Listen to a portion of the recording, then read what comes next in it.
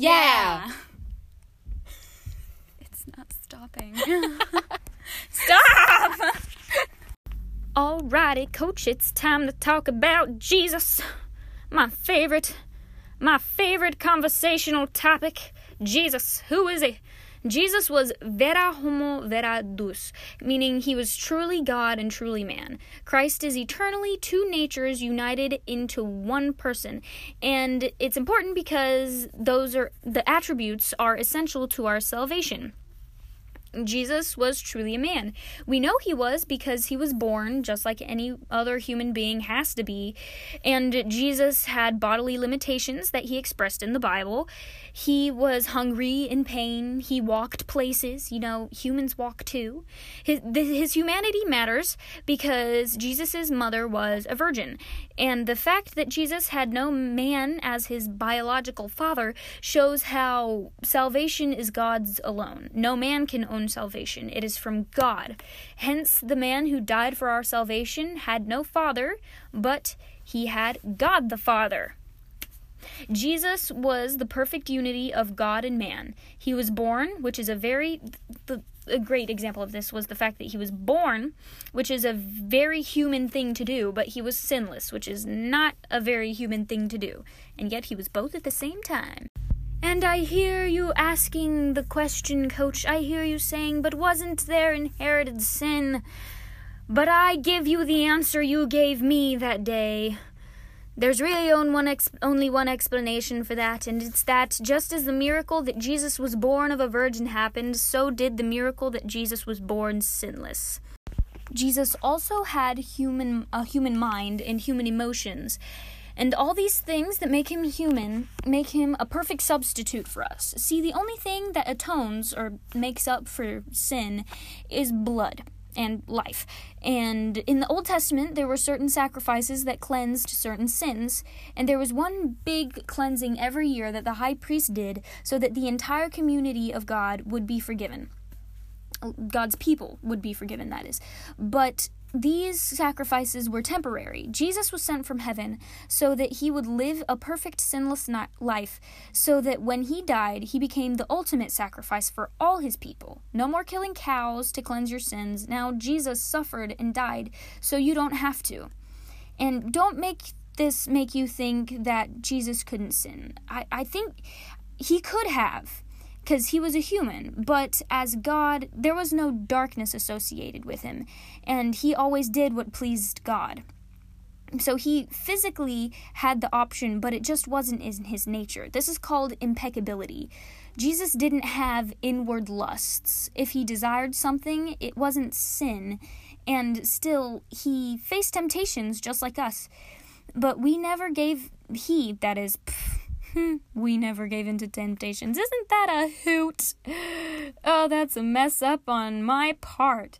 But Jesus definitely faced temptations like us. We do all the time, but he never gave into them, which I think is really cool because now I can relate with the God of heaven. In every situation with temptation, we should look to Christ. I look to Christ because he faced something similar to what I'm facing every day, and he overcame it. So now that you've accepted him and the Holy Spirit is within you, you can overcome it too.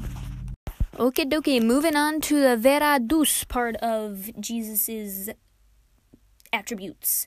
Okie dokie, we know God is Jesus. We know Jesus is God because of the direct claims of Scripture. It's in the Bible that Jesus is God, so it is obviously the truth. There are two words in the Bible that describe Jesus as God. First is theos. He is God the creator of heaven and earth, ruler over all. Next it calls Jesus Kyrios, the Lord in all caps, and Yahweh. Jesus was the Son of Man, a little term Jesus referred to himself as most often, and it refers to the Old Testament heavenly figure who was given eternal rule over the world.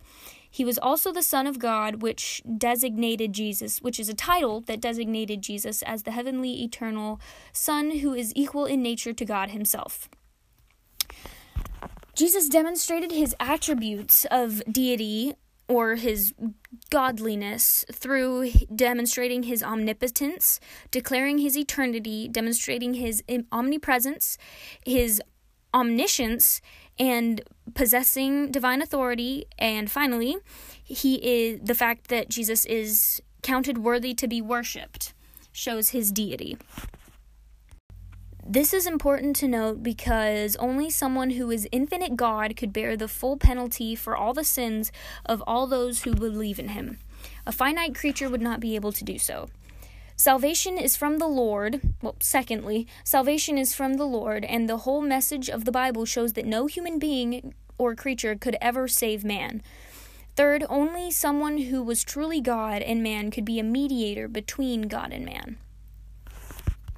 And of course, with some beliefs about these things, there has to be false teachings and beliefs about the incarnation, such as Apollinarianism, which says that Christ had one mind and spirit that came from his divine nature. This belief is disproved because the entire body, mind, and spirit is needed for salvation.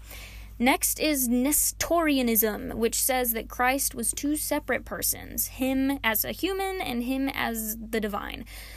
This is rejected because the Bible says Jesus is one unified whole person. And finally, there's monophysitism or Eutychianism.